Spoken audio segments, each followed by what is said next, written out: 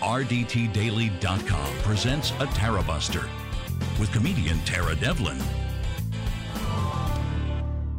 What's going on, world?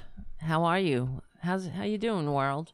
My name is Tara Devlin, and thank you for hanging out. This is unapologetic liberal talk on the right side of history, decency, dignity, democracy, humanity, and everybody who is a decent person. We're on the right side of it all, really. So let's see. Blah, blah, blah. I was a little bit, I'm surprised I'm on YouTube, to tell you the truth, because earlier today, actually, when I woke up this morning, I didn't have my glasses on. I was looking at my phone and everything was so blurry. But as it came into focus, that sinking feeling in my stomach came back, because I was like, oh, great, YouTube just dumped my channel again. And this is what they did this before. They've done this a couple of times. The channel was taken off. I'm honestly surprised that they reversed it this quickly. So it was down for a few hours today, maybe 7-8 hours. Usually it takes days for them to get back to you in regard to the appeal, whether they agree or they uphold their bullshit. I received an email this morning saying that my channel was taken down because it was in violation of community standards regarding the election. This is what it said. Specifically, usually one of the most frustrating things about dealing with these giant social media companies is that you never can talk to anybody, and when they decree something upon you, there's really nothing you can do about it. There's no human being. You can't talk to people. You usually get a laundry list of possibilities of what it might be. Why possibly they took your channel down. It's so broad. You can't even tell what the problem is or how to rectify it. They do this all the time. Let me just tell you, this is what I deal with YouTube, because every video that we post here, that we do, every show, they automatically, it becomes unmonetized or demonetized. It says that it is automatically in violation of community standards. It's very annoying. And then you have to submit you ask them to manually review the video, and sometimes they say, oh, we're upholding our restriction, and other times they're like, oh, good news, your video is free to be, for all advertising or whatever. But you don't know why some videos are acceptable, some others are not. It's random. And to receive a message from YouTube to say that I am in violation of community standards because we're spreading misinformation about the election. This is what they said. So what? Now, I know what happened, which is probably a good thing. It shows that we're annoying right-wingers. They reported the channel. This is what they do. They probably reported it under, en masse, and then it triggers the algorithm or whatever. But because we're not denying Joe Biden was legally elected. In fact, we're the voices of reason out here, trying to cut through the bullshit. And this is what we're up against. The power of corporations. There's really nothing we can do. I'm at the mercy of all of these corporate media giants, of course. So, and any day they could. I mean, it does concern me a little bit because I think it's it would really suck to spend your life building up a community only to have YouTube pull the plug on it for no reason. We're not spreading misinformation. We're correcting the misinformation.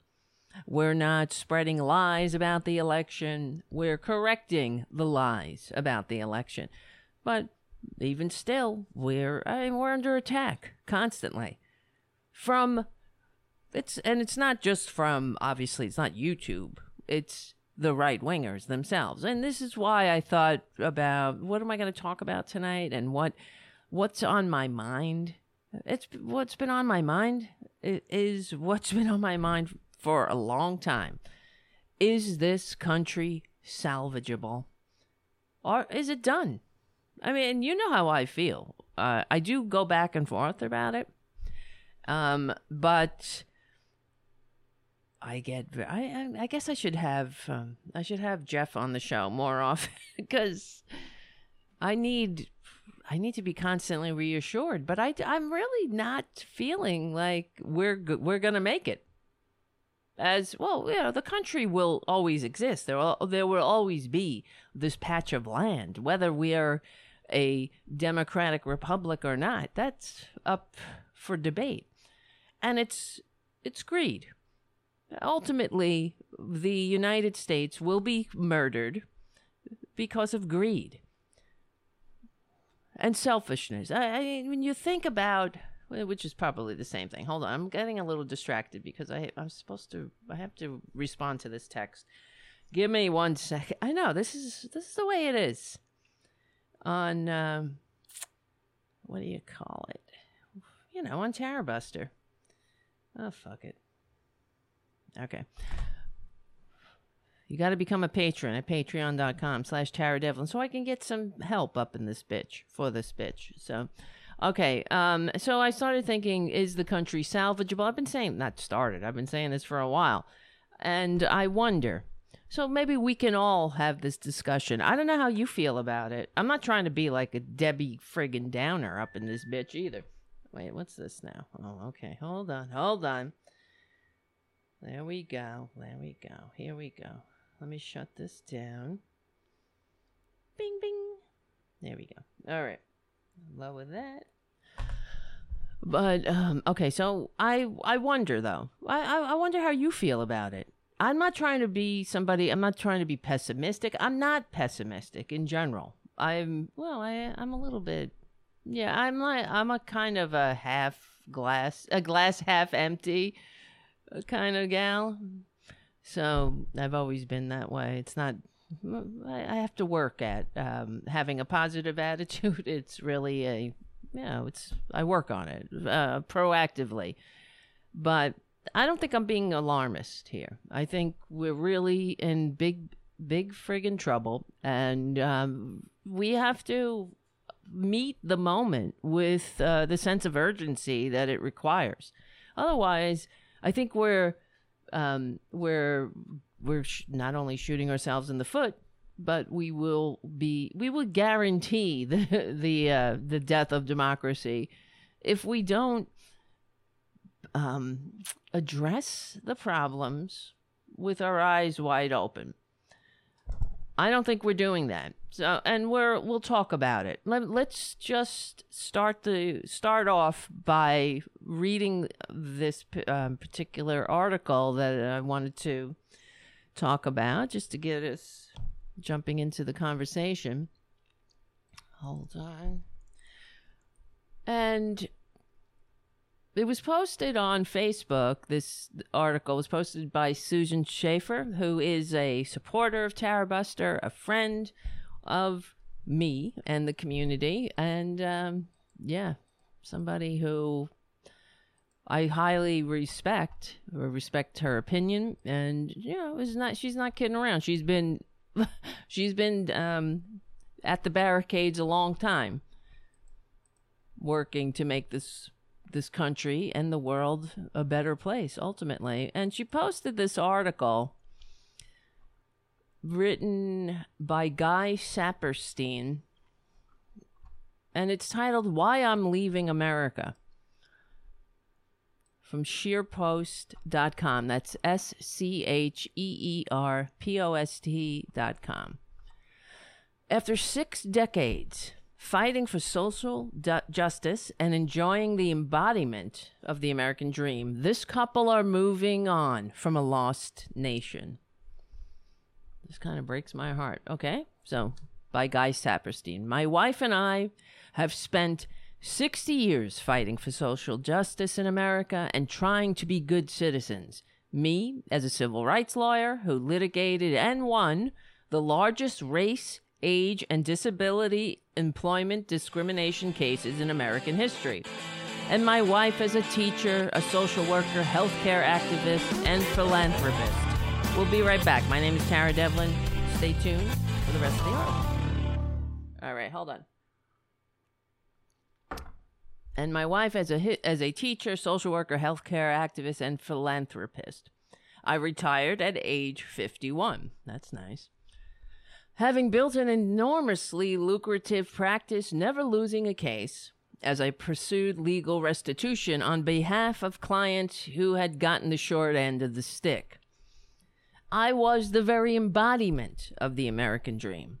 But over the decades, I've become convinced that America is in a terminal decline and that the battle for justice and equity is hopeless. The reasons are multitude. America once led the world in innovation. No more. We don't even have 1 mile of high-speed rail. Not 1 mile. Unless you count Disneyland. China has 30,000 miles of high-speed rail and counting. Which country do you think is prepared to prosper in the next century? Now, and I love, this is me talking, not the article, but the Republicans are constantly, you know how they try, I don't know why. They're trying to label Joe Biden as China Joe. I don't get this whole China Joe bullshit. Oh, he's a puppet of China. Who's the fucking bunch of assholes that got patents in China? Who? I don't know. Could it be the unelected Basic B? I'm trying to limit my cursing, especially after being kicked off of YouTube for 8 hours. But okay. So, as what I'm saying is that if the Republicans are constantly saying how we're sold out, Joe Biden's selling out to China. You know who's selling out to China? They are. In keeping with everything, meaning the Republicans projecting their sicknesses on everyone else, accusing their opponents of the very thing for which they are guilty. This is what Republicans do. So when they're talking about China Joe, they're deflecting from the fact that that China has them in China's pocket. They have the Republican Party doing the job of China and Putin and Duterte and Erdogan and all the world's autocrats who are feeling pretty goddamn pleased with themselves of late for their successes in destroying constitutionally limited democratic republic. They couldn't believe how successful they would be. All they had to do was get their Manchurian candidate. Trump, of course. Who could have imagined? I don't know, I guess after September 11th, they were saying, oh, it was a failure of imagination, which was bullshit anyway. Saying no one imagined using planes as weapons, this failure of imagination. Did we, maybe I had a failure of imagination thinking that that the American people wouldn't allow a con man to be the president. I mean, maybe that was my failure of imagination. As much as I know that the American people are dumb as a box of goddamn marbles, we can count on the stupidity of them, of course, but I never imagined that they could be this dumb. This stupid and self-loathing. Of course they are, though. What am I talking about? We're the stupidest country. The same country, we pay the most for healthcare, but get the worst outcomes. This is how stupid we are. And when anybody tries to improve that statistic, we go and, not us, because we're not morons, but the percentage of us, the morons who populate the Republican Party, what do? They go fanning out into, whatever the latest meeting. It's to disrupt your town hall. This is what they do. They never bring anything to the table. They just bring chaos until they destroy it all. But the chaos will never end. Even when they're finished putting the knife in democracy, the chaos will never end, because that's how fascism works. You have to have an enemy. It's never enough. There will be millions dead by the time they're done. This is how it is. That's how fascism always ends up. But, okay, well, let's just keep reading the article. But the point is, I just wanted to say, am I alone there? This is probably what makes me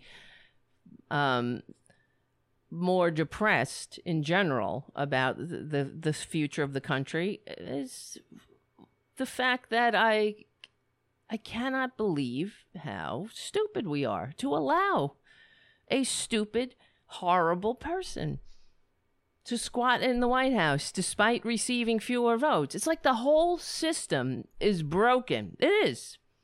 It's broken. And some people, very few people, a handful, are benefiting from that system, and they're not letting go. They don't give a shit if millions needlessly die without health care, or pick a poison. They don't care. They got theirs. They're fine. Because that's all that matters. Rugged individualism, right? This is altruism. According to Ayn Rand, altruism is evil, and the best thing people can do is be as selfish as possible, and therefore everything will be great. If we're all running on, what do they call it? Enlightened self-interest? There's nothing enlightened about it. It's just another attempt to not just fix the facts around the policy, but to give their sociopathy and their malignancy that is republicanism, to give it the veneer of something that has more of an altruistic bend to it, because they know that they're wrong, that they're immoral and selfish. And nobody likes selfishness. They know that human beings are not created to be selfish. That's why we have even though we are, of course, but that's because we're not very evolved either. And we're fear-based, but, anyway, whatever. Let me just continue this. America once led the world in innovation. No more. We don't even have 1 mile of high-speed rail. Doesn't this break your heart? We can't even keep our roads repaired. America's roads are a mess. Many as bad as in the so-called third world. In fact, that's what America is becoming, a third world country. I'll be right back. And I just had a flashback because I was remembering I had a friend one time I had a friend once, and on Facebook, some asshole. And I remember saying something about, this was during George W. Bush. And I said, that the Republicans are turning the United States into a third world country. That's their remedy for competing. See, they worked very hard to destroy the very uppity American middle class. It was too uppity for them. They needed working people nice and beaten down, nice and malleable. So it's easily exploitable. So the Republican Party, this is what that's the organizing principle around conservatism. It's to make the rich richer and make the working class, the more malleable working poor. And this, they've been very successful at that. And this country right now is, this is the crisis that we're up against.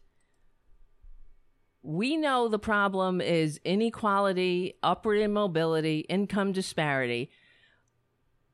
And this is the heartbreaking thing, is that the founding ideals of the country are are the opposite of that. E pluribus unum. To think about it, okay, put it on the shelf that there are a bunch of hypocrites and racists. Of course, we know that. That's besides the point. But these are the same hypocrites and racists still left us with a pretty enlightened blueprint for a functioning civilization that works for all. I mean, the fact is, you want to talk about the United States as an exceptional nation? Okay, that always bothers me because it's infantile, really, to be like, we're the best when we're not, But we have, if you want to talk about exceptionalism, what makes us exceptional is that we are a nation of immigrants. That's unlike every other country. So we don't share, a bond in blood. We share humanity. That's what connects us. Humanity, our dreams, ambitions, the understanding that every human being has value. I mean, that's what I hear when I read E pluribus unum, out of many one. That's what pledging your life, fortune, and sacred honor to each other means. That it's nowhere in there is, I got mine, Jack. Sucks to be you. Nowhere in there is, we're organizing this government so we can make a few people very rich. No, it says right in our founding documents that we're promoting the general welfare. I'm so tired of these selfish pricks everywhere running around, and this is why we cannot have nice things. It is. They're trying, they're very cute, these Republicans, trying to pretend how patriotic they are while they're destroying the country, the government that so many died to entrust to us. And the denial, the inability to even work together. And it's not, the Republicans, the definition of compromise in the Republican parlance is that Republicans get everything they want. That's what they consider compromise, that you give me everything I want, even if, and this is a guarantee, even if it hurts people. That's it. It hurts the many and enriches the few. That's the Republican. That's their agenda, in a nutshell. Oops, shit! Almost fell. I almost fell over my own 2 feet. I'm not even moving, and I almost fell over. Almost tripped over my own. Has that ever happened to you? You almost tripped over your own 2 feet when you're standing and not moving? Okay. Let's continue with this article because it really hit home for me. Again, I'm reading an article posted on Facebook from Susan Schaefer, a woman after my own heart. And it's by Guy Saperstein, and it's titled, Why I'm Leaving America. So, okay, we can't even keep our roads repaired. America's roads are a mess, many as bad as in the third world. And in fact, that is what America is becoming, a third world country. And that's the Republican remedy for competition. Instead of, see, they destroyed the American working class. They worked years at it.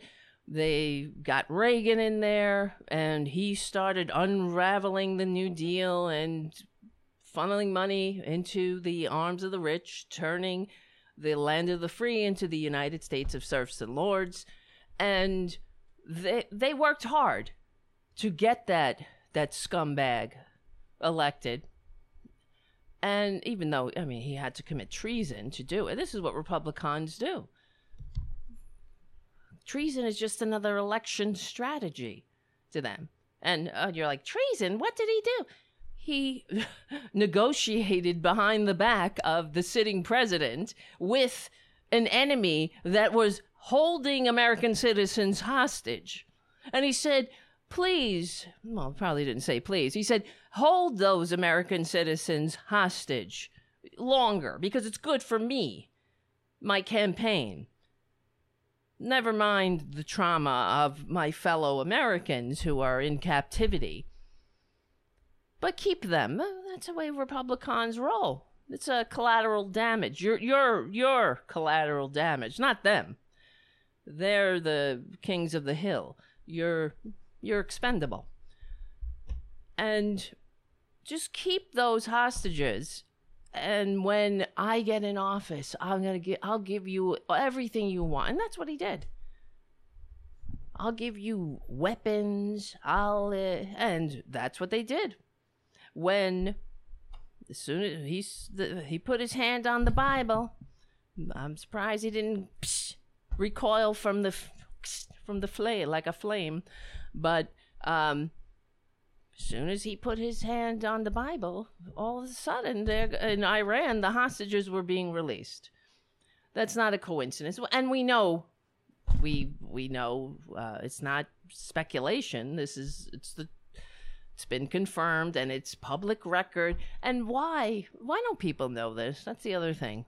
The American people in general don't seem to know. Clearly, they don't know their history. This is another thing that it drives me insane about this. I mean, it's just so embarrassing. It is to be American. I don't know. Do you guys feel the same way? I'm embarrassed. I could just roll my eyes when I'm like, oh my God. When I put myself in the shoes of people from other countries looking at this madness. And I'm like, what the F? So, okay, well, and what was I trying to say? Oh, yeah, so the Republican remedy for innovation or for the middle class, to make the middle class competitive again, right, is not to raise wages or to ensure that the working class gets a fair share of the profits that their labor makes possible in the first place. It's not that. It's to turn America into a third world country. That's how you compete with the low-wage slaves in the countries that NAFTA allows the titans of industry to outsource to. So they don't want to... The argument, I don't know if you remember, at the time, the argument, pro-NAFTA argument, was that it was going to raise the standard of living of everyone in the world.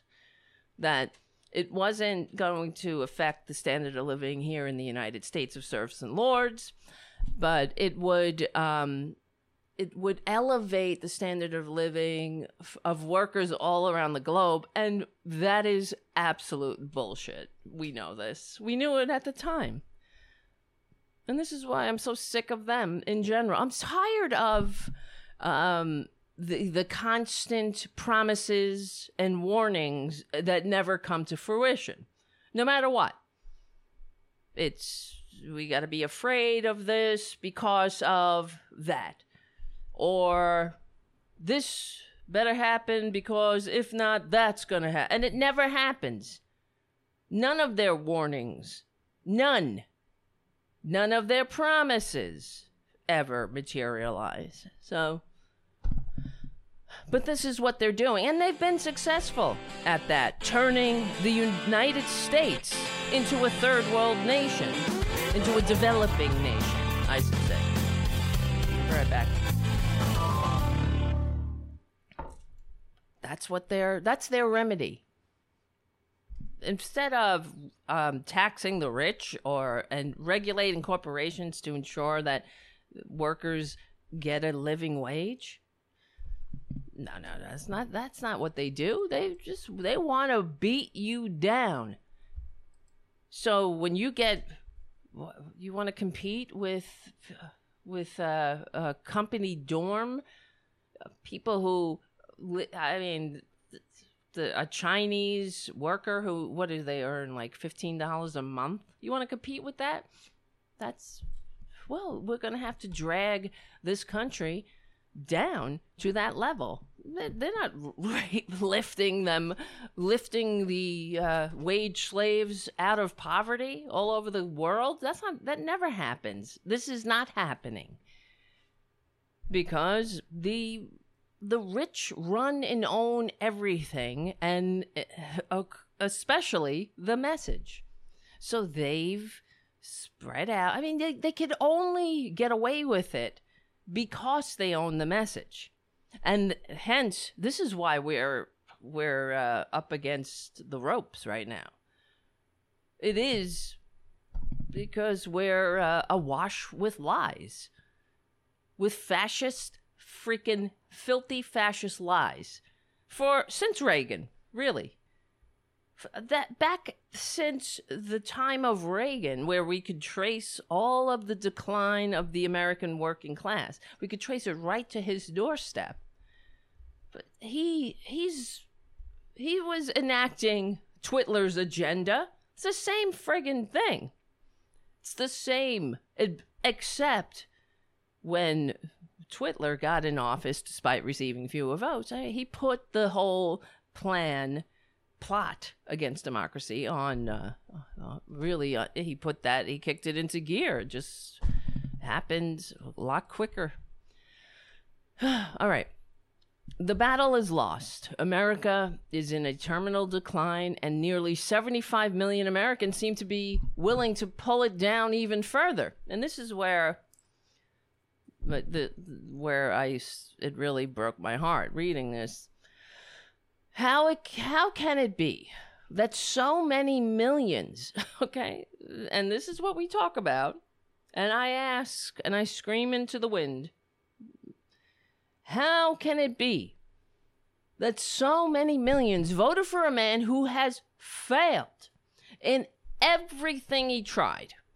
A man who started more than a score of businesses, and every single one of them failed. Every one.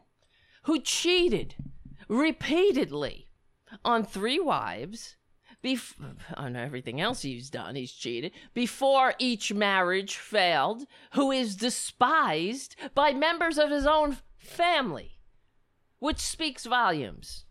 Why am I blurry? It's better that way, we know. All you got to do is look at that Trump family to see how unfit they are. All of them. They're all unfit. They're moral monsters. But everybody in that family, they're greedy, they're selfish, they're sick, they're whiny, they're liars, they hate America. They will they're in the process of destroying America. They're horrible people. Horrible. And I'm saying people, I'm just trying to be nice by calling them people. They're not, but they give people a bad name. But all of them. So we're going to dishonor the sacrifice of millions, countless people, nameless human beings who lost their lives fighting for a country that promotes the general welfare. They're going to nullify that sacrifice. They're going to spit in the face of everyone whoever lost their life for this country. This is what they're doing. How can it be that so many millions voted for a man who failed at everything, who is despised by even members of his own family? What does that say? The people who know you the most hate you the most. The people who get to know you is to hate you. That's Trump. Everybody hates that effing prick. Everybody. Including his son, who just wants daddy to love him. It's not going to happen. Grifter. You freaking tormented grifter. And that's what I see when I look at Donald Trump Jr. I know he's not that smart.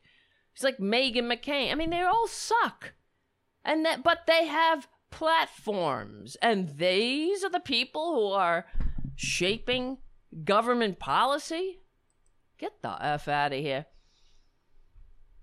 Okay. Despised by your own family. What does that say? You can't even make your family, the people who are genetically wired to love you, and they hate your guts. Because, yeah, it's like you hate parasites. You don't like parasites. We have a visceral reaction, revulsion to parasites, and that's what he is. There is no bigger parasite that ever walked the planet than that con man and his enablers. So, Guy Saperstein continues, who failed at everything, whose members of his own family hate him, who went out of his way nearly every day to show that he is racist and sexist.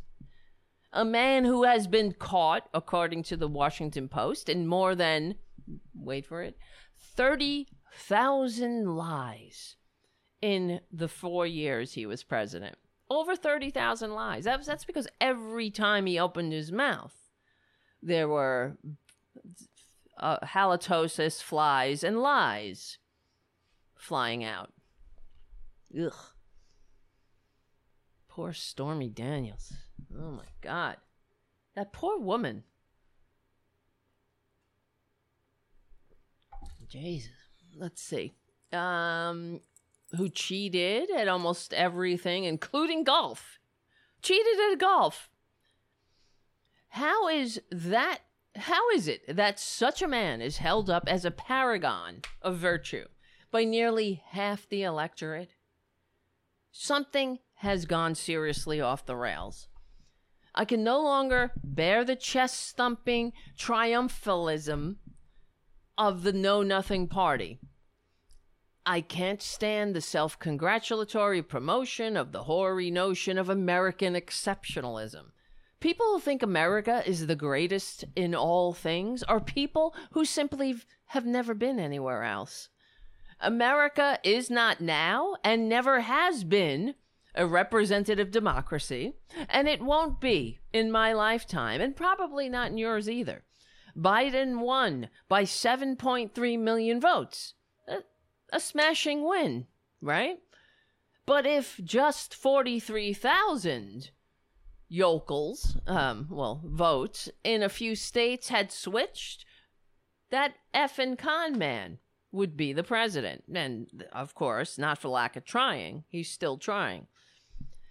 Today in California, and this was written a couple of weeks ago, Governor Gavin Newsom could have received 49% of the vote in the recall and have lost to some Republican hack who received 18%. Can you believe this broken ass system? What do we expect? And because each state has 2 senators, 18% of the electorate elects 51% of the senators, which is bullshit. Again, absolute bullshit. That's not what this country is supposed to be. You know, Republicans like to say, oh, well, the founders were geniuses, like Jesus and Moses from Mount Sinai came down with the tablets and the Constitution. This is what they teach. And they think that the founders were divinely inspired. And if that's the case, then what is it with the losers getting to occupy seats of power despite receiving fewer votes? The fact is, you know where this country would be? You know how further along we would be? We would not be the least upwardly mobile with the widest income gap. We wouldn't have the worst health care on earth. We wouldn't. We would have a functioning civilization because that's what the majority wants. And the minority, a small handful of very rich and powerful people, they understand that. So they have to put on the charade that everything is they're doing everything for the betterment of us, as they concentrate wealth and power further and further to the point where we're not able to do anything about it. We're not able to catch up or to keep them in check. As far as they're concerned, who the F are we to tell them what to do? They're the ones, you see? They're the ones that made the bookstore online. You know? So they get to tell us what to do. They're the ones. They went to they went to space, right?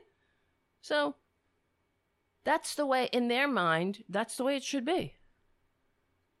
This whole promoting the general welfare,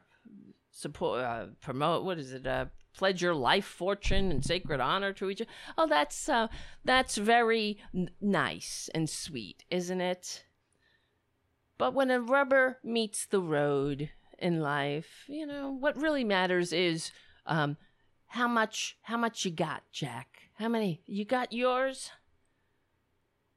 So what? You're stepping over people who have to work 3 jobs just to, not even make anywhere near what you would make in a million lifetimes. My God. Who cares? Oh, so what? So what? Millions? I mean, how many people have needlessly died without health care? It never stops. And then from e pluribus unum, from pledging our lives, fortunes, and sacred honor to each other, to this, to selfishness and greed. It doesn't compute. We have pledge your life, fortune, and sacred honor to each other, and I got mine. No wonder. No effing wonder. You know what I mean? This is why we're a bunch of lunatics here. We all have PTSD. I know I have it. Not just from my childhood. I have it from being an American. I believe that everyone in this country is suffering a form of PTSD. I do. And just look at the behavior. Like, for example, I was watching the local news here before the show, and what did I just see? There was a local news story about someone, because we have a vaccine mandate here in New York City, and you can't go to the store, you can't go in shopping or whatever the hell. You have to be vaccinated, and you have to have proof. And if whatever, you have to wear a mask. Who cares? I'm so sick of these whiners.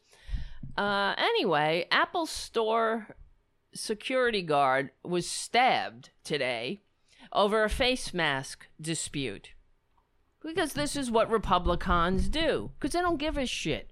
While Ted Cruz is up there, and Marjorie Taylor Greene and Lauren Boebert and all those assholes are up there, and Tucker Carlson telling people that masks are the next step to a communist takeover, and vaccines are poison, even though, asks everybody who never got polio. God, I hate them so much. But this is why we can't have nice things. Apple Store security guard stabbed over a face mask dispute. And you could trace that, another violent episode traced right to the doorstep of the Republican Party. And nobody's going to stop them. Because what will the corporate media do? Well, nothing. And worse than nothing, they're not going to call it out. They're not going to educate the American people, and not so we're not the embarrassment of the Western world. But yeah, a dispute over wearing a face mask led to a stabbing of an Apple Store security guard on Friday. Oh, I thought this was today, Friday. The suspect remains at large. Officers responded to the West 14th Street location of the Apple Store, whatever, who cares? The victim, a 37-year-old male whose identity was not publicly disclosed, did not suffer life-threatening wounds and was sent to treatment at Bellevue Hospital. A witness said he saw the victim, and the police responding, telling CNN that I saw him when they took him out on a stretcher. 2 paramedics followed, about 5 or 6 policemen, but I did see cops running to the back. According to the witness, the suspect was last seen entering a subway station. Who cares? Whatever. And no weapon was left behind. But the point is, this is the country that Republicans have created for us. This is what they do. They pass these laws. They spew their bullshit. They spread their lies. They spread their poison. And we all have to live in the community that they have built for us. An armed goddamn madhouse awash with a bunch of morons. It's not like they're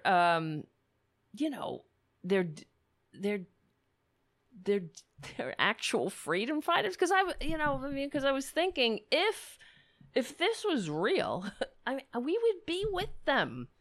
If this was an actual road to tyranny, and this was poison, and Bill Gates was actually trying to track them, or if all of the bullshit they talk, if it was real, we would be with them.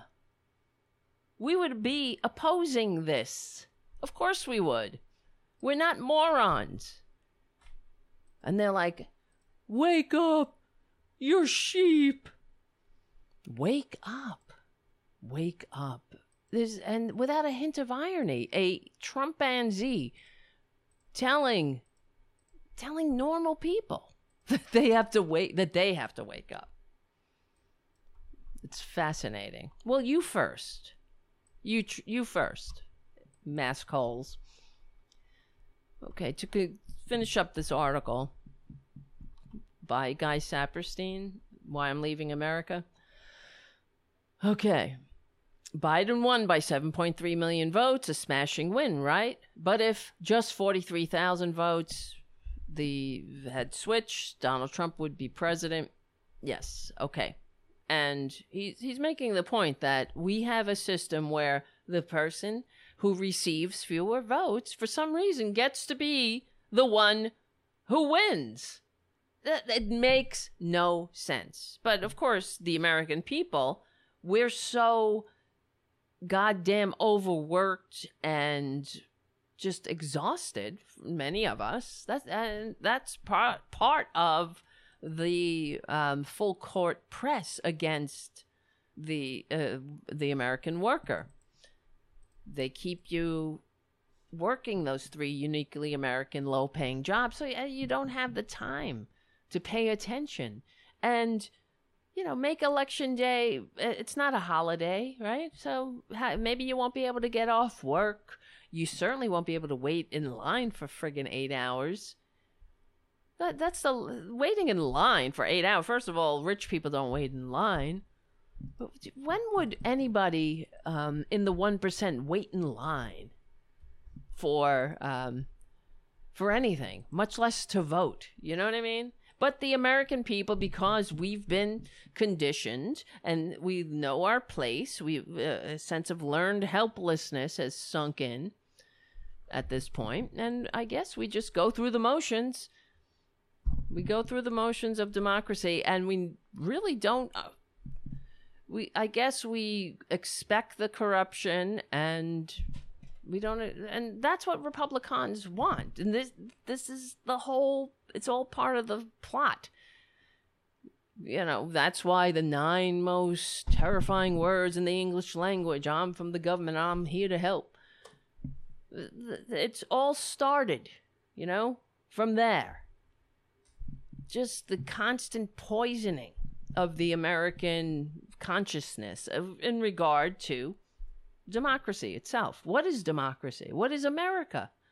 You know what I mean? You could ask these questions. You won't get a common answer from whether you're talking to a normal person or a Trumpanzee. What will they say?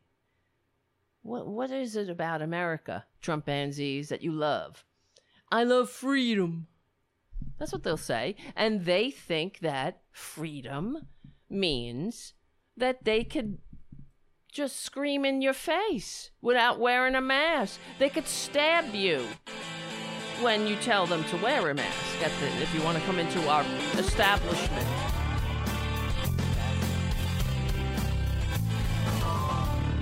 So the article continues. Gavin Newsom could have received 49% of the vote, and the Republican trickster 18%, and the Republican would have won. And because each state has 2 senators, 18% of the electorate elects 51% of senators. Explain that to I can't pronounce this word. Cleisthenes. How do you pronounce that guy's name? You know, the father of Athenian democracy. You know who I'm talking about. We now have an active right-wing attack on voting itself, much of it racially motivated, but imperiling us all. And then, alas, we have the filibuster, which has almost made America ungovernable. Absolutely. That's the perfect word. That's why the filibuster needs to be removed, because it's made America absolutely ungovernable. Am I pronouncing that right? Ungoverned. I can't. You know what I'm saying. I want out. I'm tired of waking up to some crackpot ranting that COVID is a hoax, or vaccines don't work, or masks are an assault on freedom, or that the 2020 election was stolen, and Joe Biden is not really president, or that January 6th was just a peaceful gathering of fun-loving tourists. While Trump has been diminished, we're all surrounded by his supporters, Americans who voted for one of the most despicable men who ever strut upon the American stage. And I'll just say, it's not just the American stage, it's Earth. The most despicable ugly on all the way to the bone asshole who ever got anywhere near power. Oh my God. That's who you vote for? I got to get out too. This is crazy. The most despicable man. Most of his supporters continue to believe with no evidence that he won. And trust me, guys, this is me, not the article. Just today, what I was thinking, and I was watching because Trump is doing another rally tonight, and the Republican, I was watching some of the videos on Twitter of the giant flags and the Republican asshole. I'm like, and they're talking about Trump. Wow, the one was holding a giant flag. I know. What's with this giant overcompensating? But okay. And he was waving one of the flags said Trump won.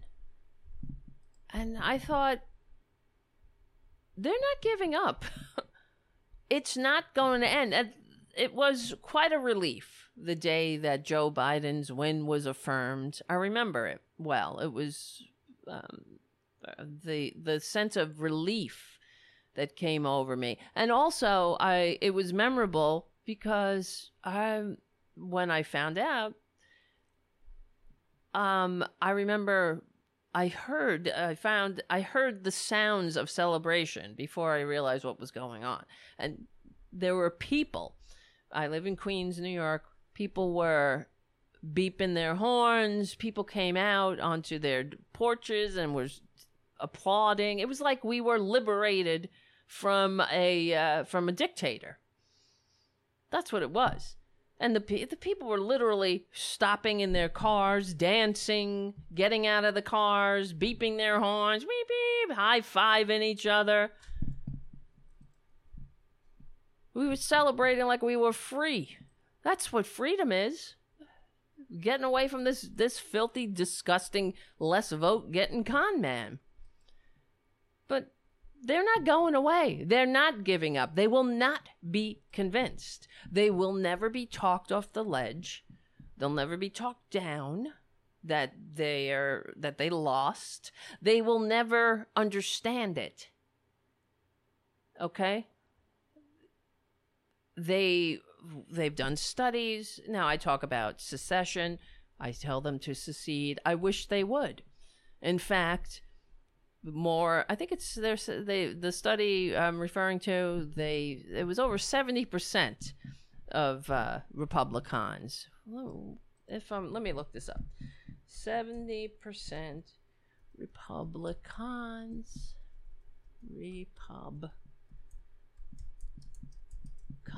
want to secede. Yeah, they do. Oh, here it is. Yep. 47% of West Coast Dems and 66% of Southern Republicans want to secede. Good. Go. What are you waiting for? Go. Don't worry, honey. We won't stop you. We won't. It'll be great. 66%. That ain't chump change. All right. Well, while Trump has been diminished, his supporters continue to believe with no evidence that he won. Most prefer superstition to science. Many would apparently rather die than wear a mask or take a vaccine, and they want their kids to die too. And tens of millions believe cockamamie conspiracies. These people are not going away. The woebegone predicament is likely to get worse. Moreover, our priorities as a nation seem perilously upside down. We spend more than twice the amount for health care as any developed nation, and get the crappiest health care in the world because of the medical establishment, mainly and the drug companies, has Washington in its pockets. And that includes Biden. Absolutely. This is why. Another thing we're going to talk about tonight is the Democrats taking Medicare off the table. Okay. This is the reality of what we're up against, but it's a reflection of the corruption and how far this country has gone into the hands of the corrupt oligarchy that don't want to give up control. And they will only throw a couple of crumbs when they're up against the wall, when they have exhausted every other avenue of denial. That's for sure. So we have among the worst economic disparities in the world, which are getting worse. A hollowed out middle class, money, overwhelming politics, and even Democrats unable to do anything about it. We are exiting Afghanistan, which is good. And just an aside, that is good. And even though the Republicans want to turn it into another thing, another disaster. This is another thing that I hate about them. Everything is, it's a disaster. I mean, they're just such little, what's the word? How do you, it's like they're just standing around waiting for the United States to fail. So they can go, see, look, and use that as an excuse to continue their murder. It's amazing, really. But they're shameless. Okay, so we've left Afghanistan, and part of the reason I believe that Joe Biden did this, finally pulled the plug on Afghanistan, is because he saw what's coming down the road. We don't have the luxury to constantly pour money into an endless war. We don't have the luxury to continue financing a war, an endless, unwinnable war that we should never have even started, that we shouldn't have been there in the first place. And we don't have that. We can't focus on that and do what we need to do to compete globally with China. And that's why, China Joe. If anybody's in the pockets of China, it's these filthy fascists who are weakening this country from within and doing everything that the Chinese dictator wants. They're weakening this country. They're destroying. They're turning the American, the 21st century, this is not the American century. That's for sure. What a shame. When you think about in the future, what future citizens and historians will think of when they look back at this time. I mean, what a short period of time. A country, how old is this country? It's not even 300 years old. It's nothing. It is a blink. It is a blip of time. That's not even a mark, a footnote in history. It's less than 300 years old, and we're already collapsing. It's not gonna last. I don't know. And it takes. See, this is where. Here's the hope. It takes what we're doing. This is why we're doing a show, guys. And we're doing this together. I'm not just saying this. I honestly 100% believe that down to my DNA. It's the truth. There'd be no reason. I'm here because of you guys. We're in this together. And this is how we will win. Otherwise, we're done. The reason we're in this boat is because of propaganda. We will get out of it because of the truth. The American people in general need to understand Maybe they don't like democracy. You don't have to like it. It's not a given. It's just another form of government. Fine. Maybe that's not for you. You prefer a strong arm, a strong dictator daddy to save you from the people who have darker pigment. I get it. You know, I don't really get it, but I know that excuse, but I don't know. How it just doesn't make any sense. How? Oh yes, Errol Thomas on the chat. Thank you. The United States is 245 years old. That's it. That's nothing. That is nothing. That doesn't even merit a footnote in history. It's crazy. So it breaks my heart when I think about it. What will historians look back and say? What will they say when you take this 245-year experiment and you see how horribly wrong it's gone? I could tell you why it's gone wrong, and we know it. It's because of greed, lies, money, and really, it comes down to greed. Racism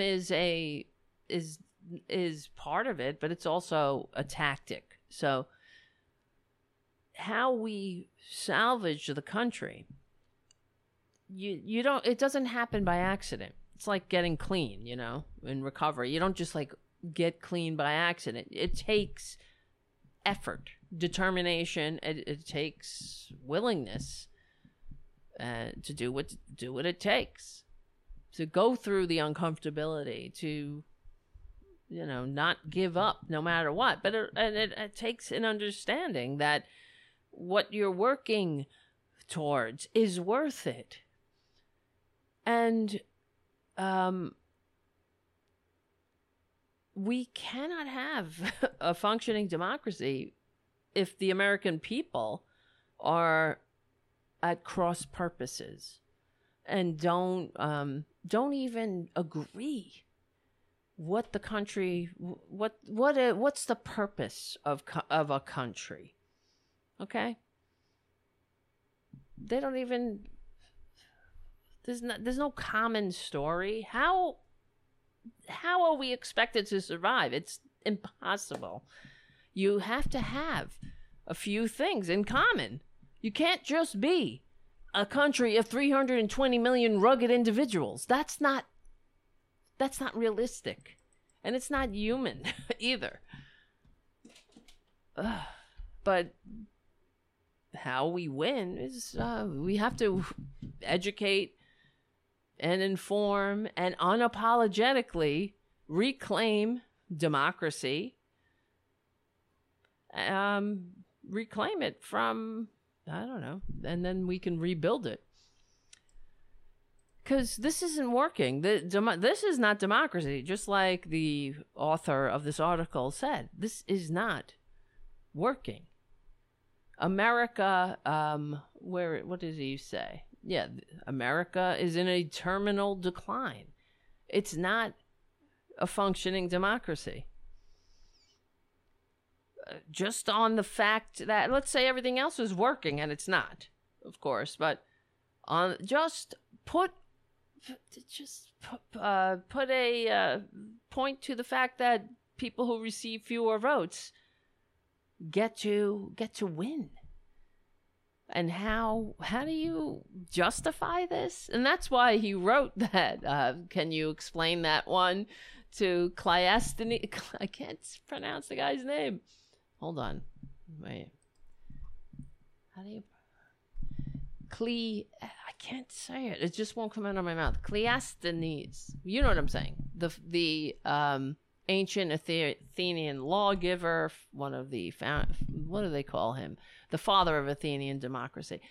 So explain that to the father of Athenian democracy. How the person who receives fewer votes gets to win, and then they also get to have a bunch of enablers who receive fewer votes. And funny enough, they're also representing fewer people it doesn't make any sense. And this is why we can't have nice things. The only way we're going to fix this country is when the majority of the American people understand the point of the country. Why a democracy? Why? Because everything else sucks. And we figured out, you know what? We're trying. People have to live together. So we form a government. And you notice that all over the world, even the autocrats, they have to pretend that they're working they're working with a mandate from the people. As farcical as that is. So, therefore, that to me says that human beings have a propensity towards democracy. Because we are wired for fairness. They've done studies on infants to see if this is something that was that is nature or nurture, and it is nature. Infants like things fair. If you give one infant a big pile of something and you just give a couple little pile to other infants, they recognize the indifference, and the difference, and they don't like it. So, and it's I don't know. To me, we know this. The human beings are. That's why we're progressive. But the point is, democracy, it takes a commitment, it takes maturity, but it takes an understanding that we have to all understand. Okay, it's like having a roadmap when you're going on a trip. If you all have different maps and you want to go in a different direction or want to go to a different place, you're not going to be working on the same agenda. That's what it feels like. We have half the country, less than half, because they're in the minority. We have half the country they're working from a completely different, not just playbook, but reality. They're working from, this dystopian hellscape, that's for sure. All right, wait, hold on. What time is it? Holy smokes, time is flying.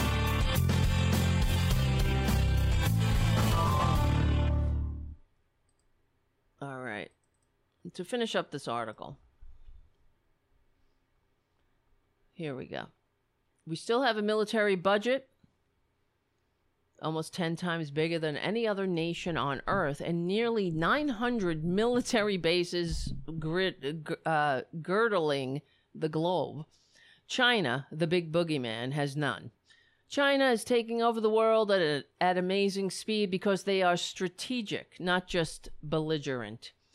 If you think the expensive debacle of Afghanistan and Iraq will mean any rethinking of American foreign policy or scaling down our massive military apparatus, you're going to be sorely disappointed.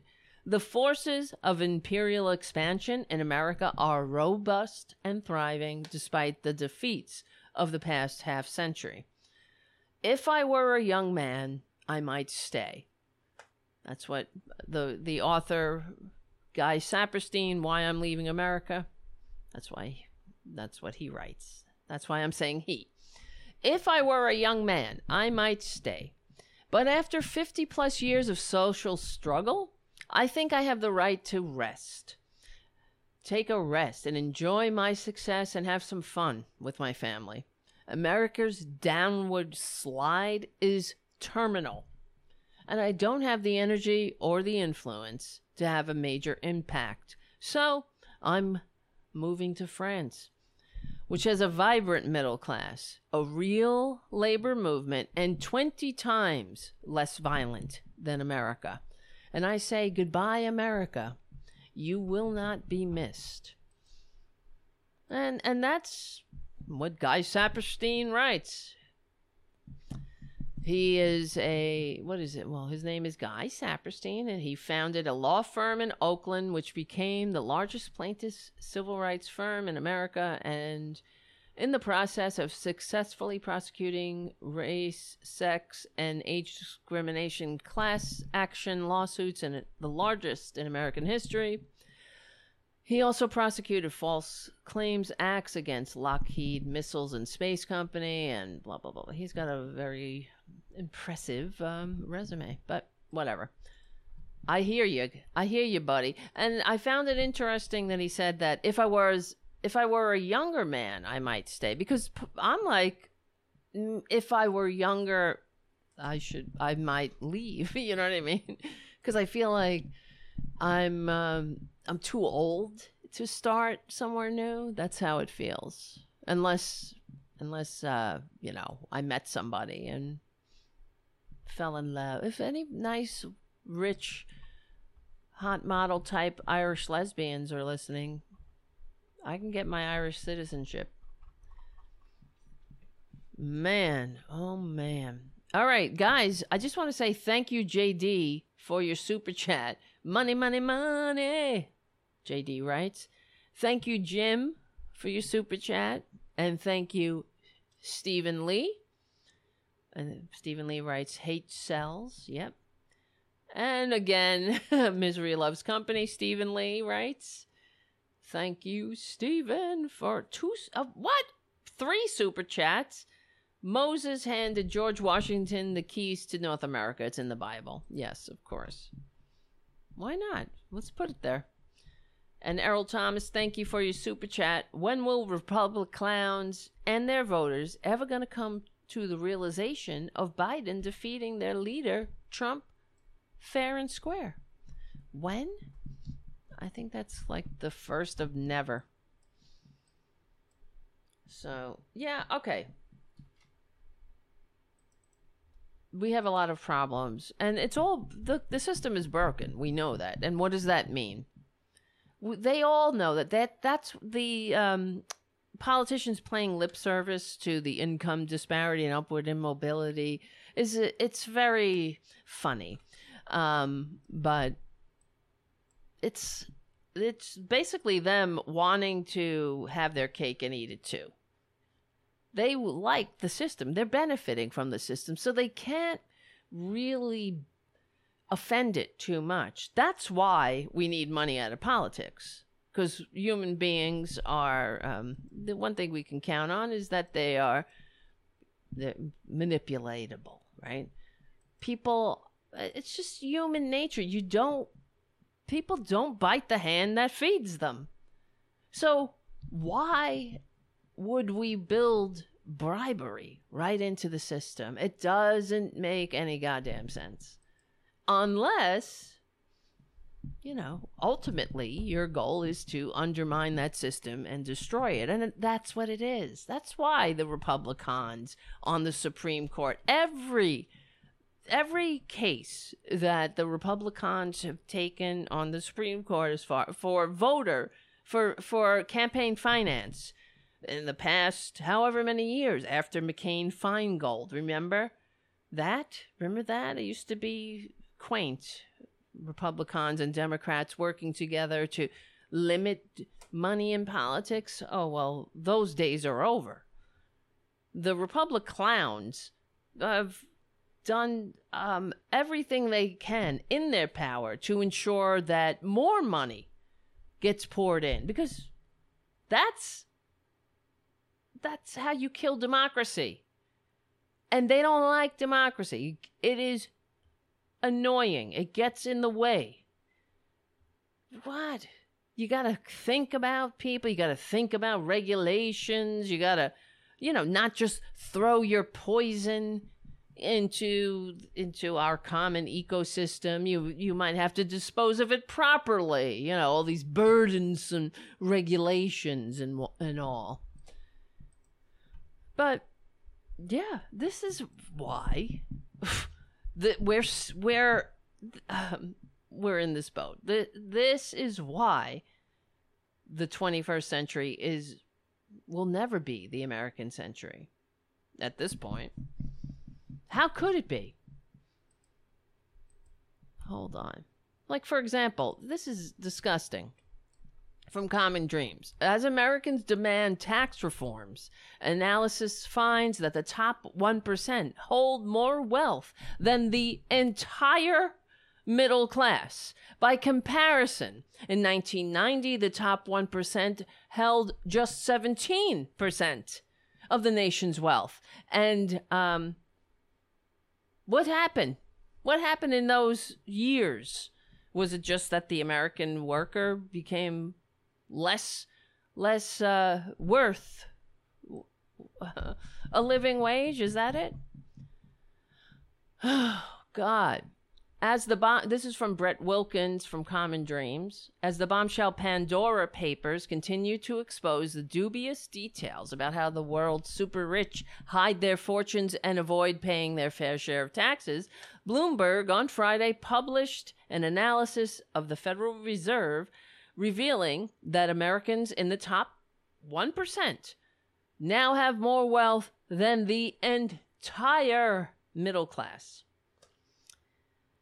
According to Bloomberg, the middle 60% of U.S. households by income, a measure economists often use as a definition of the middle class, saw their combined assets drop 26.6% of national wealth as of June, the lowest in Federal Reserve data going back 3 decades. For the first time, the super rich have a bigger share at 27%. The middle class, quote unquote, is defined here as households earning $27,000 a year to $141,000 a year annually. Well, that's a year, yeah. While the income threshold for membership in the 1% is $500,000 a year. According to data, 1.3 million U.S. households now have more wealth than nearly 80 million families. Jesus Christ. By comparison, in 1990, the top 1% held just 17% of the nation's wealth, less than half of the middle class, 36%. Since the Occupy Wall Street movement elevated the conversation about the 99% and the 1% from the lexicon of class warfare to mainstream debate about a decade ago, the 1% now enjoy a 5% bigger slice of the wealth pie. So since we were occupying Zuccotti Park, it's gotten worse. The top 1% went from, now own 5% of the wealth instead of, wait, hold on. There's the music. Oh my goodness. Guys, this is the end of the Progressive Voices part of the show. Thank you for hanging out and for all your support and for keeping the real liberal media going and growing. We will win, as much as I get down and pessimistic, but if we support the free and fair, independent liberal media, that's when we will win. Because we're on the right side of history, we're on the right side of decency, dignity, and democracy. We stick together, we win. My name is Tara Devlin. I'll see you very soon.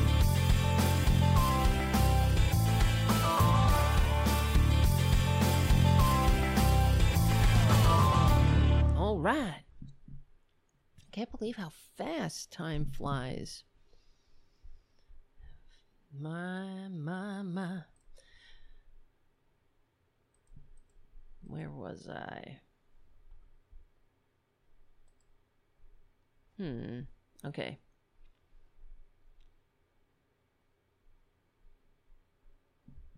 Dan Price tweeted, the top 1%, I'll show you, where is it? Beep, beep, bada, bop, beep. No, not that one.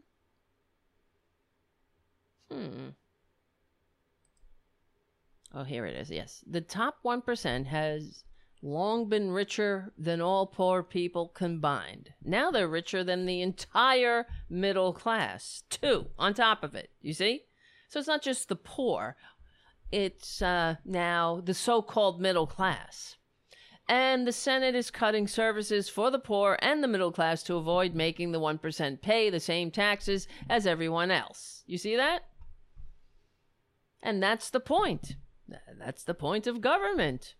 A government bought and paid for by legal, absolutely legal, absolute bribes.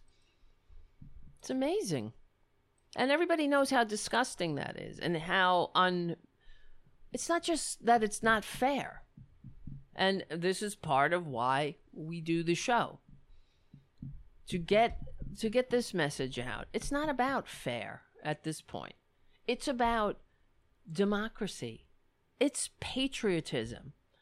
We must tax the rich, not because they're not paying their fair share, which is true, but because we need a democracy. And you can't have a democracy and an oligarchy at the same time. And all you want to convince the morons that no, and as much as the Republicans cry socialism, it's not about socialism. It's about democracy and ensuring that we have one for the next generation. And that's why taxing the rich at a high marginal rate is a patriotic imperative, and it needs to be presented like that and framed that way unapologetically. That's it. And that's the thing with Democrats, you see, because they believe that what is it? Wait, where's my lower third? They believe that the American people. Wait a minute, guys. Sorry. That was what I was looking for. Oh, here's Tara Jr. What? Get up here. You're late. You're late, buddy. You're late. Everybody wanted to say hello, but you were late. What is that banging? All right, honey. All right, now I'm off track.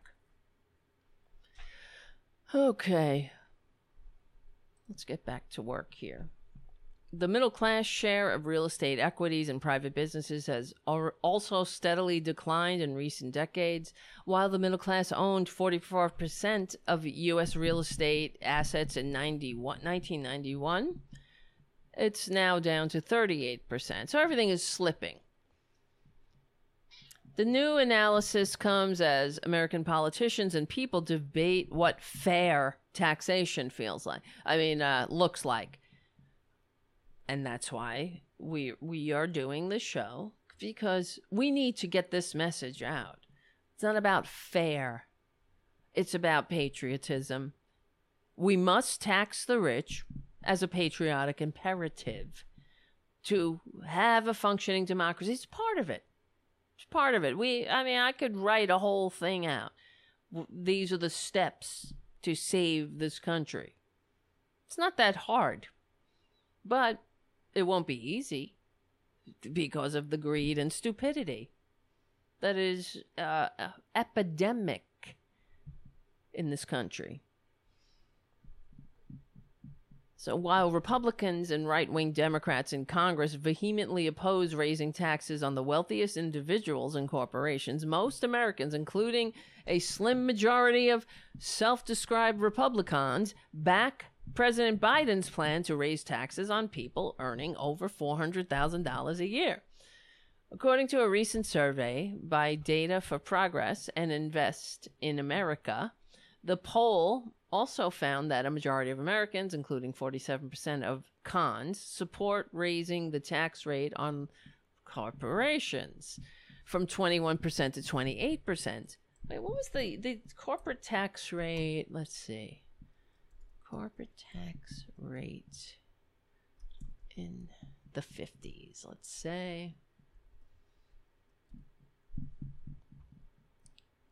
The U.S. corporate income tax rate is not high by historic standards. The statutory corporate rate has been gradually reduced from over 50% in the 1950s. Yep, there you go. I know. What's up? Why are you staring at me? But, my God, where's the other thing I wanted to talk about? Hold on a second. I don't know, guys. We're in big, big trouble. Where are you? Where's my people? How you guys feeling? I want to look at the chat for a second. See how everybody's doing. Good. Now bring out the cats. That's good. Stephen Lee said, I eat 5. You ate 5 eggs?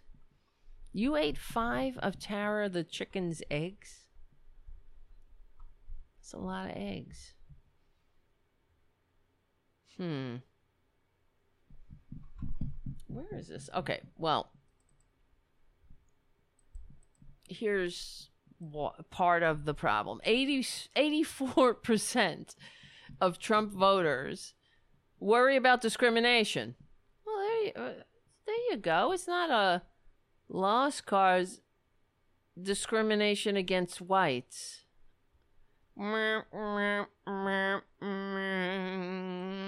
See, in their world, they're the victims. They're so put upon. In their world, just anybody else asking or demanding a seat at the table, that's just too much freedom. That's too much democracy. That's too much e pluribus unum.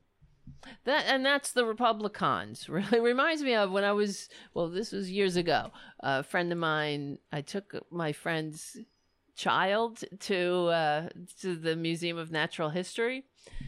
I was babysitting. This was years ago. She's now a grown woman, this child, but I took her to the Museum of Natural History, and they had a 3D IMAX movie about dinosaurs. And she was a big fan of dinosaurs. But when we got to the show, she got very upset and scared about the dinosaurs because the T-Rex head came out of the screen and, growled in her face. And she took off the glasses and started to get very upset and said, "This is too 3D." You know what I mean? Like, it's too much 3D. So I was like, that's okay. Keep your glasses off. But the point is, that's how Republicans are. That's the con. It's too much. It's too democratic. When, democracy in theory it's fine. Oh, I don't really like that. Tara Jr. just bit my hand. What's with the biting? Watch this. Wait a minute.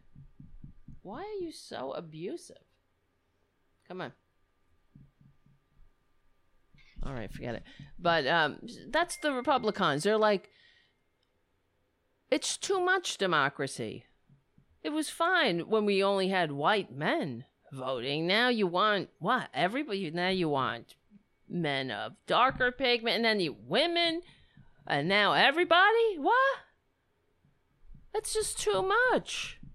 It's too much democracy, and they're living in an unreal world. 84% of Trump voters worry about discrimination against whites. New polling released today by Project Home Fire in partnership with the University of Virginia's Center for Politics found that Trump voters are animated by concerns about discrimination, anti-white discrimination, and the fate of Christianity in America. I'm out of here, guys. I'm sorry. I gotta get out of here. This is what's so tedious. how many Christians in America? Christians are only like 89% of the population. How do they stand being so put upon? American racial and ethnic politics have reached their backbreaking point, begins the report, contrasting Biden's voters' views with those of Trump's voters. On one side, Joe Biden voters see systemic racism in America as a serious problem. Donald Trump voters, on the other side of each of these issues, and by large margins, they worry that discrimination against whites will increase. The polling found that 52% of Trump voters said they strongly agreed with the statement that I worry that discrimination against whites will increase significantly in the next few years, a figure that rises to 84% when including those that, including the answer somewhat agree. An even higher percentage, 61%, strongly agreed with the notion that Christianity is under attack. Oh my God. This is why I got to get out of here. Because it's not real. It's absolute. Where the fuck do they live? Where do I live? And where do they live? Because I got to stay away from them. I worry that discrimination against whites will increase significantly. Are you fucking... What is wrong with them? Oh, that must explain why you never got to be a billionaire, Jim Bob. Right? That must explain it. You were being discriminated against for being a whitey. Used to being white meant something.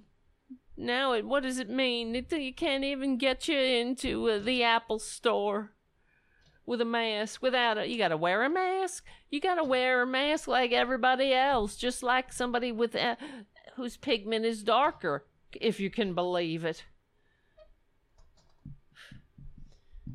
52% of Trump voters. I worry that discrimination against whites will increase significantly, a figure that rises to 84%, and Christianity is under attack. How is it under attack? Meanwhile, Biden voters disagreed.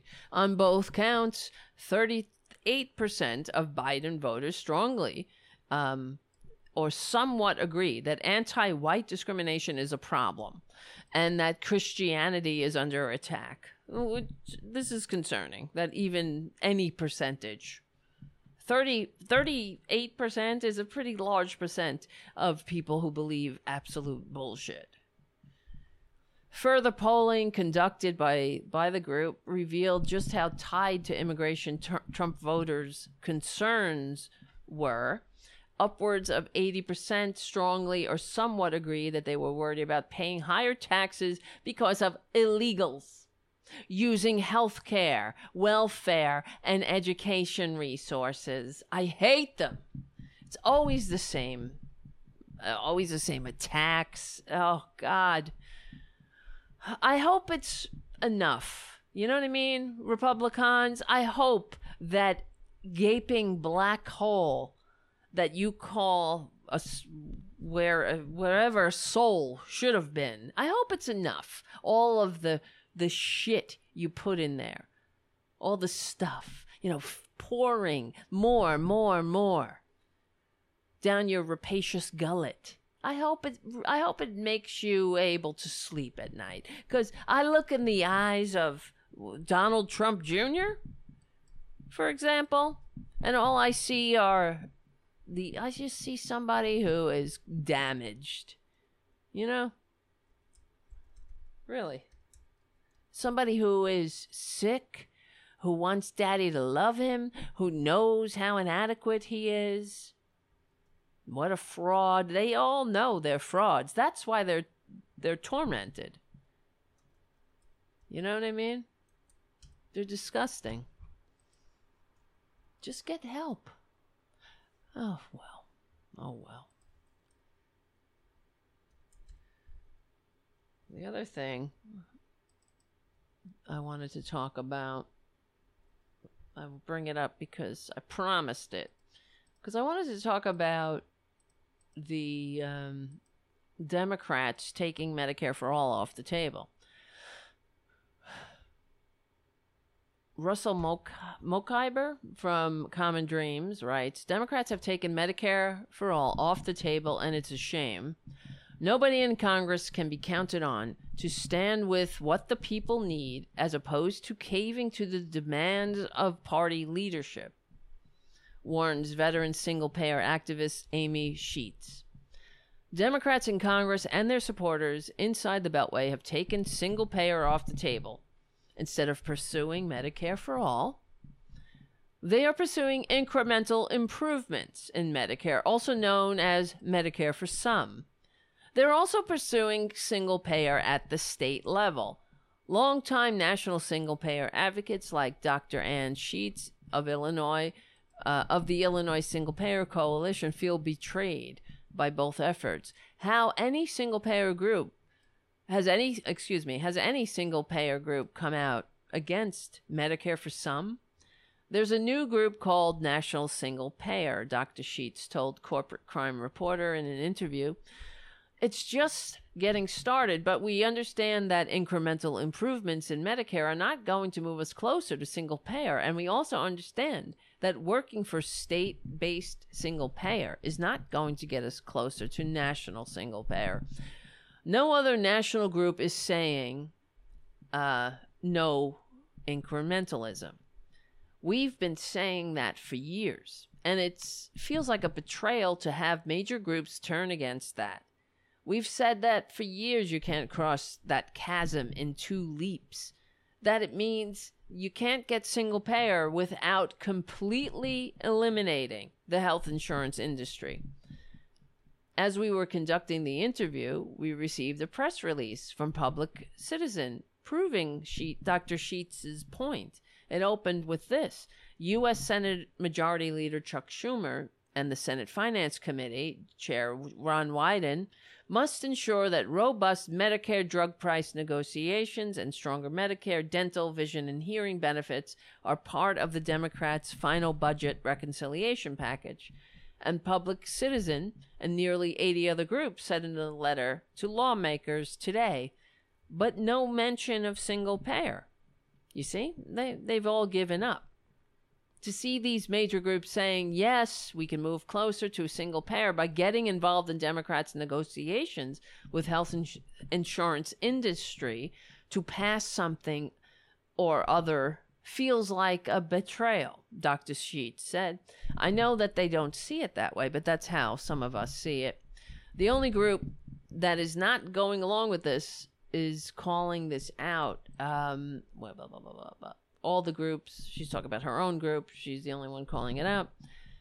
I acknowledge that the path forward is difficult, but I would say we have no choice to keep engaged. I would like to see open debates on the question of incremental improvements versus going all out for national single payer. I would like to see public debates on single payer. Okay, we've had enough of that shit, though.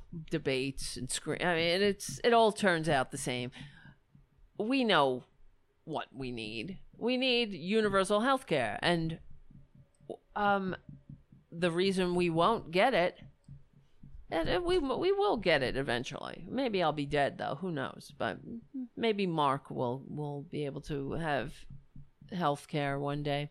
I mean, guaranteed health care. But Mark, our millennial correspondent. Hold on, shit. But the reason we don't have it, and that Democrats aren't fighting, because they're also gun shy. They understand that the Republicans own the message from sea to shining sea. The propaganda outlets will lose their minds, and they start railing against Medicare for All as if it's the next step to Nazism. And that's the message. You know what I mean? This is how they keep us divided and conquered. And why? You know what I mean? It's all connected. Oh my God. Where's this one last thing? It's related. Fuck. Stupid webs. I had this thing about healthcare around the world. Anyway, it's very disappointing and also discouraging, because if you can't get Medicare for all in a pandemic, when will we get it? The more they talk about access to healthcare, access to affordable care. If I ever hear that again, or what's the saying? If I never hear that, it'll be too soon. That's how I feel when I hear that. I think how full of hate and stupidity are the American people to allow this to continue. You know what I mean? To be so divided, so stupidly divided that they get away with killing us. And the American people think that this is normal. Well, what else? You know, if you're in another country, I wonder what, I don't have to wonder, but I know what they think when they see stories here about, let's say, people crowdsourcing their medical care. People in other countries think that's a goddamn crime against humanity. Here in the United States, we'll get a corporate media feel-good news story out of it. That's how they'll frame it. Oh, the people came together and little Janie was able to get her chemo for 1 week thanks to all the generous donations from strangers online. Because that's what we have to do. Because that's freedom, right? Standing on the side of the internet superhighway with a sign saying, I have a pre-existing condition. Saying, I deserve to live. It's like Queen for a Day, except we're all contestants. You know what I mean? I didn't sign up for this shit. I signed up for this is the greatest country that God ever decreed from Mount Sinai. I wish. Don't you think I goddamn wish that we were the greatest country? Give me an effing break. And then when I see those Trumpanzees talking about making America great, I think, if that's what they think great is, I don't want any part of it. That's what great looks like? A bunch of idiots? Bunch of massholes who don't know how to behave, violent massholes. If only they were just merely annoying. They're violent. They're destructive. God. Where is this? Where is the article? No mention of single payer.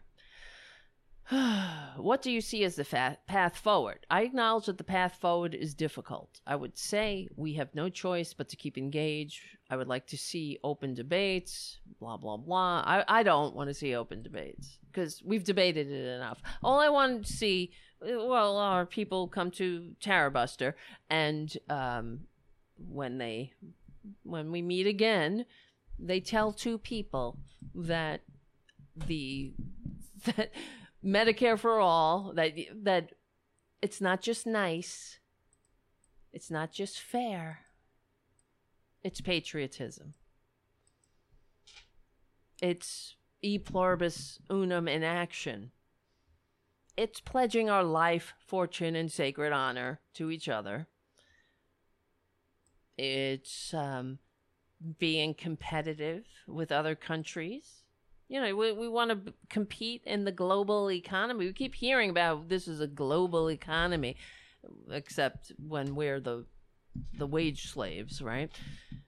If we're a global economy, then how are you going to compete? How's a corporation supposed to compete when they have to not only be their corporation, but they also have to run a healthcare facility? Because that's what it's like for private companies having to run health insurance for people. It's ridiculous. It's effing ridiculous. It's expensive, and it sucks. But the American people are like, yes, I want more of that. It's like Trump in a way. It's a lie. It sucks. It kills people. It kills you while it's lying right to your face, saying, I'm the greatest. It is exactly like Trump. No wonder this country's so goddamn dumb. We have Trump care.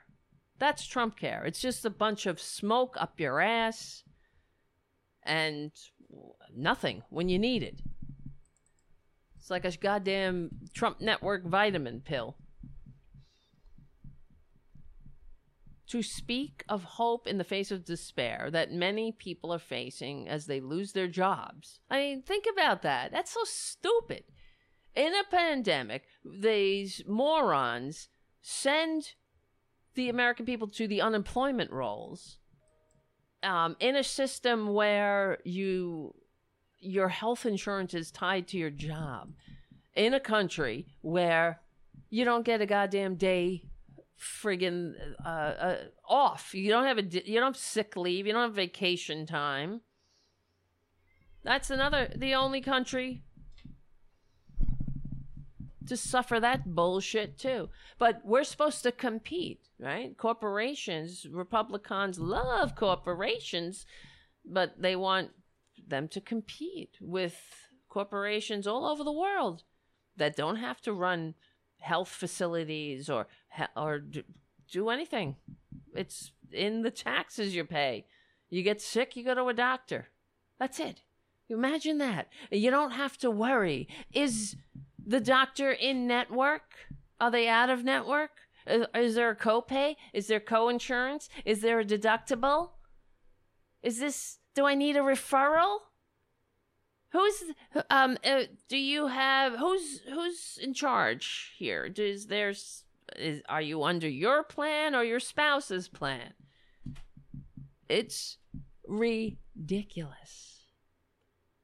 And everybody knows how much I hate it. I really do. I hate the for-profit health insurance racket.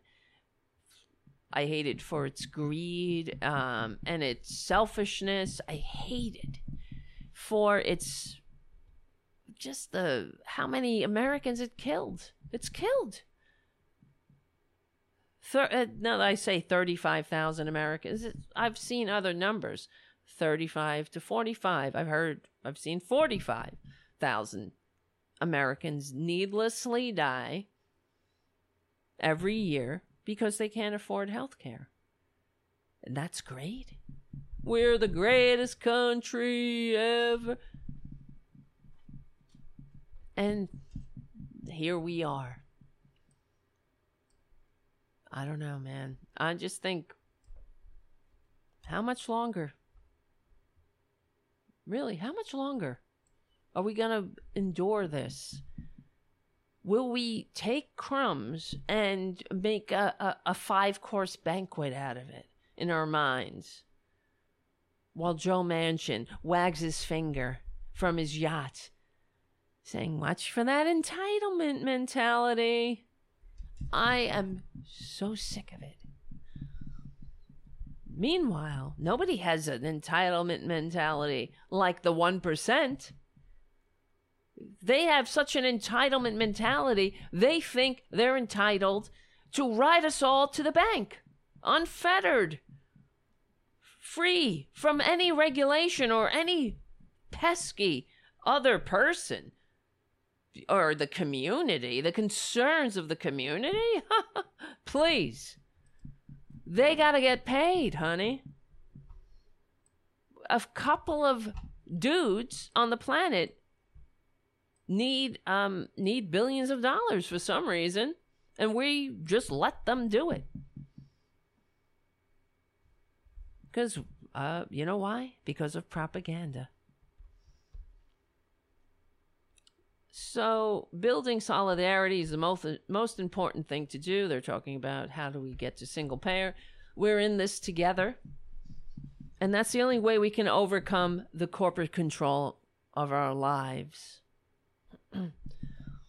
And for morons like these Trumpanzees who are all like, you're not going to control me. These are the same ones who are doing all that they can in their puny little powerless power to ensure that corporations can control us. Of course they're controlling us. A private corporation is now deciding whether you can get medical care or not. Whether they're going to pay for it. Even though you're on their policy, they're deciding whether you can do it or not, or whether you're worth it. Maybe you're obviously it's more profitable for them if you die. That's how these corporations get rich. These health racketeers, they don't get rich paying for care. They get rich denying care, and we continue to allow that. And then we turn around and go, this is the greatest country. Well, we have the potential. You know what I mean? Because we have the blueprint, and it talks about things like e pluribus unum and pledging your life, fortune, and sacred honor to each other to promote the general welfare. You know? So that's a perfectly decent blueprint that any progressive can really embrace. So why don't we try it? You know? Because we could always go back to fascist autocracy if it doesn't work out. Oh my God. How much longer? Is there anybody in Congress who has stood up to the statutes, to the status quo, and demanded hearings on single payer? I don't know of anyone, but we can't depend on Congress for that. It has to be organizing among the people. Lobbying Congress in your own district is a good idea to build power, but finding ways to build our power as people is much more important than dealing one-on-one with people in Congress. Nobody in Congress can be counted on to stand with what the people need, as opposed to caving to the demands of party leadership. There are all kinds of reasons for that. People want committee appointments. People exchange favors. You support this legislation, I'll support that legislation. The leadership will not come from the members of Congress, and it can't come from organizations that think they have real power with members of Congress. That's an illusion. And this is advice from single payer advocate, what's her name again? And Sheets, right? And she's 100% correct. It's the people. It's sort of like the Democrats taking a knee in the well of the Congress or whatever, wherever they took that knee, for the photo op. They didn't do that because Nancy Pelosi had a nice idea one morning. It's because the American people were demanding action. I mean, so of course Democrats gave them symbolism, right? Of course. But they did it because the people said, we're not taking this shit. And that's what we have to do here. Medicare for all isn't just nice. It's a patriotic imperative, just like getting money out of politics, universal health care, higher education, leaving no one behind, because that's how we'll have a functioning democracy. We're on the right side of history. We're on the right side of decency, dignity, and democracy, and we will win. Just keep supporting the show and getting the word out. My name is Tara Devlin. We stick together, we win. I'll see you very soon.